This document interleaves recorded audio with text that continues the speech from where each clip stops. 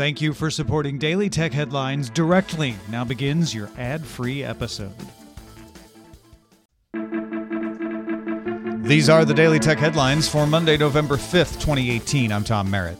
Intel announced its 14-nanometer Xeon Cascade Lake server processors. Current Xeon processors have 28 cores on a single die. The Cascade Lake series will have 48 cores on multiple dies in a single socket, similar to AMD's EPYC line. 2 chips could be installed on a motherboard to give you 96 cores total and can accept up to 24 DDR4 RAM modules. That means you could get up to 3 terabytes of RAM. If you use Intel's Optane chips, you could have 12 terabytes of system memory. Intel claims Cascade Lake performs 20% better than previous Xeons and 3.4% better than AMD's EPYC for certain tasks. AMD is expected to announce new 7-nanometer EPYC chips on Tuesday.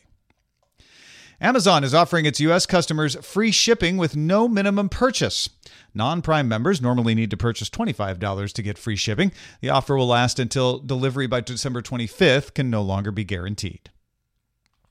Verizon is reorganizing into 3 divisions: consumer, media, and business. Network IT and corporate functions will be centralized to serve those 3 divisions. The consumer group will include consumer wireless, your Verizon Wireless, wired, your Verizon Fios, and wholesale service. The business group will handle business wireless and wired service, as well as things like enterprise IoT, telematics, and edge computing. And the media group will include content outlets like Yahoo, TechCrunch, and Huffington Post, as well as the advertising operations. The oath name for that division will be phased out. Nikkei reports its sources say Apple told its manufacturing partners not to increase iPhone XR production lines from 45 to 60. The increase would have added 100,000 iPhone XR units per day. However, the same sources say Apple increased orders for iPhone 8 and 8 Plus units by 5 million. Epic Games reached a partnership with the NFL. Starting this Friday, Fortnite players will be able to buy NFL team jerseys for their characters, as well as football-themed gliders, emotes, and resource harvesting tools. Recetera reports some users are seeing a YouTube app in the You Might Also Like section of Nintendo's website, with a release date of November 8th for a YouTube app on the Nintendo Switch.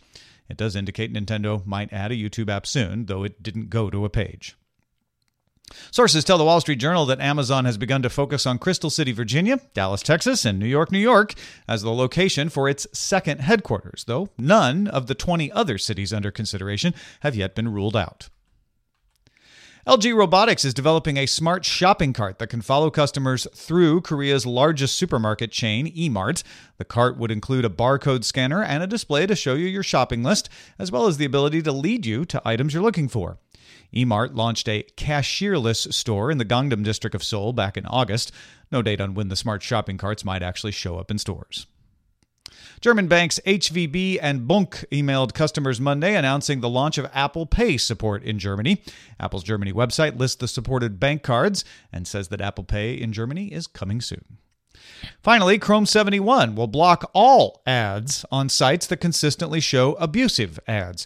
Abusive ads are things that generate fake system messages, automatically redirect visitors, or attempt to take personal info. If an abusive ad is reported, a site will be given 30 days to clean it up before all of its ads are blocked. Users of Chrome can also turn off the filtering if they wish. For more discussion of the tech news of the day, be sure to subscribe to dailytechnewsshow.com. Thanks for listening. We'll talk to you next time.